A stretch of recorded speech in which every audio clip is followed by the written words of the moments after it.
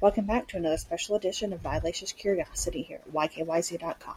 I'm Kayla, and I want to bring to your attention a story that's been unfolding for almost a year in my home state of Louisiana. Last year, of the span of 10 days, in a community in central Louisiana, 3 African American churches were burned to the ground, and yesterday a Caucasian man, Holden Matthews, was found guilty. Photos and videos of him bragging about the crime and his views on race and religion were found on Facebook, as well as video footage of him obtaining materials at Walmart.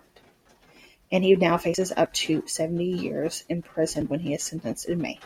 These communities were terrorized, left wondering who was going to be next, what would happen next.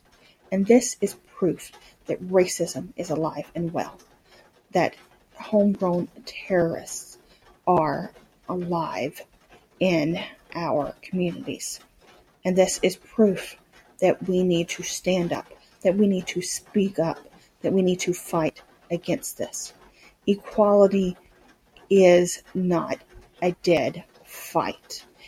And if someone thinks that racism is dead in America, look no further.